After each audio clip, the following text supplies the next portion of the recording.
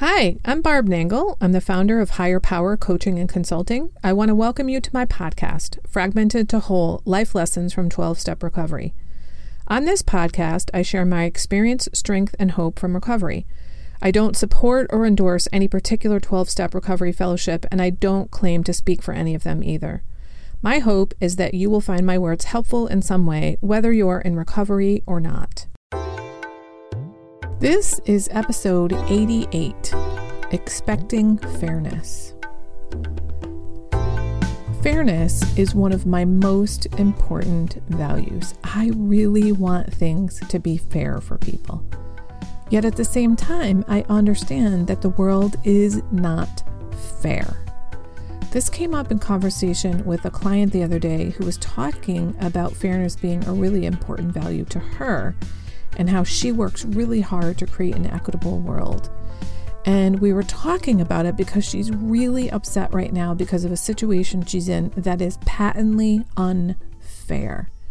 She didn't understand that having fairness as a value doesn't require her to be pissed off when things aren't fair. Recovery taught me that just because I don't agree with something doesn't mean I have to be pissed off about it. I did not understand that before recovery. What I often say to myself in such situations is, this is what's happening. I came to understand that a lot of the difficulty I had in my life came from not accepting things the way they were. I didn't necessarily have a conscious idea in my head about the way things should be, but I learned that when I'm really upset, when I'm really pissed off or resentful about something, it's an indicator that I likely have some kind of an expectation that things should be different.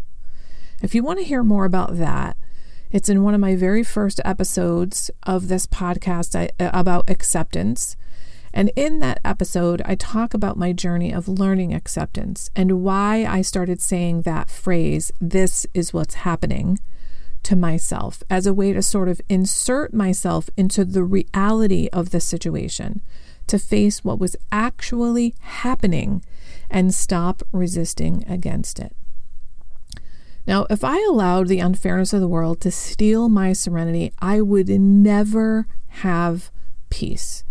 There is so much unfairness in the world. The way I explained this whole situation to my client is this. Because fairness is a strong value of mine, that means I work toward creating circumstances, situations, opportunities, and structures that are fair. I also support organizations that work toward fairness, or at least my definition of fairness. It doesn't mean that I spend my energy railing against people, organizations, or situations that are not fair. That is a potentially endless endeavor because there is so much about this world that is not fair. If I spent all my time being upset about that, I wouldn't have time for anything else. Acceptance means understanding that, yes, there are lots of things that are unfair. Our social structures were not set up to be fair. They were set up to privilege certain types of people. If we don't like that and we want things to be fair, our job is to do what we can to change those things, to create new systems that are fair. I can still hold on to fairness as being a very important value for me. It helps to guide me where I want to spend my time and energy. That is, I want to spend my time and energy with people, organizations, and causes that also hold fairness as a value. I want to spend my time and my money on organizations that work toward fairness. It doesn't mean that I'm pissed off all the time because the world isn't a fair place. On the contrary, instead of demanding fairness of the world, I try to create fairness. This notion reminds me of a few quotes I posted together on Instagram the other day, which, by the way, if you're not following me on Instagram, please do. I'm at Higher Power Coaching. So here are the quotes I shared that are along these same kind of lines. Stop hoping to hear a good song and start singing one. Be the change you wish to see in the world. When the world is cold, build fires. And this last one is a little bit hard to convey verbally because it's the way that it's depicted visually that gives it meaning. The saying is, believe there is good. But the way the words are laid out, it also says in that same depiction, be the good. And I love this because you can believe there is good if you are being the good.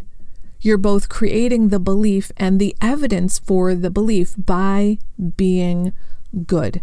So the idea is whatever it is you want the world to be, instead of waiting for the world to be that thing, make it that way, or at least in your circles, in whatever way you can, in whatever sphere of influence you have. So, friend, if you're pissed off that the world is not fair, or that the world does not live up to some other value you hold very dearly, what are you going to do about it? I encourage you to think about what you can do to create more of that value in the world. Be well. That's it for today. Please share this episode with anyone who might find it helpful. If you like what you've heard here, you might be interested in private coaching with me. If that sounds like you, then head on over to barbchat.net, or you can get on my calendar for a free 20-minute consultation to help you make lasting changes in your life, like I've made deep, lasting changes in my life.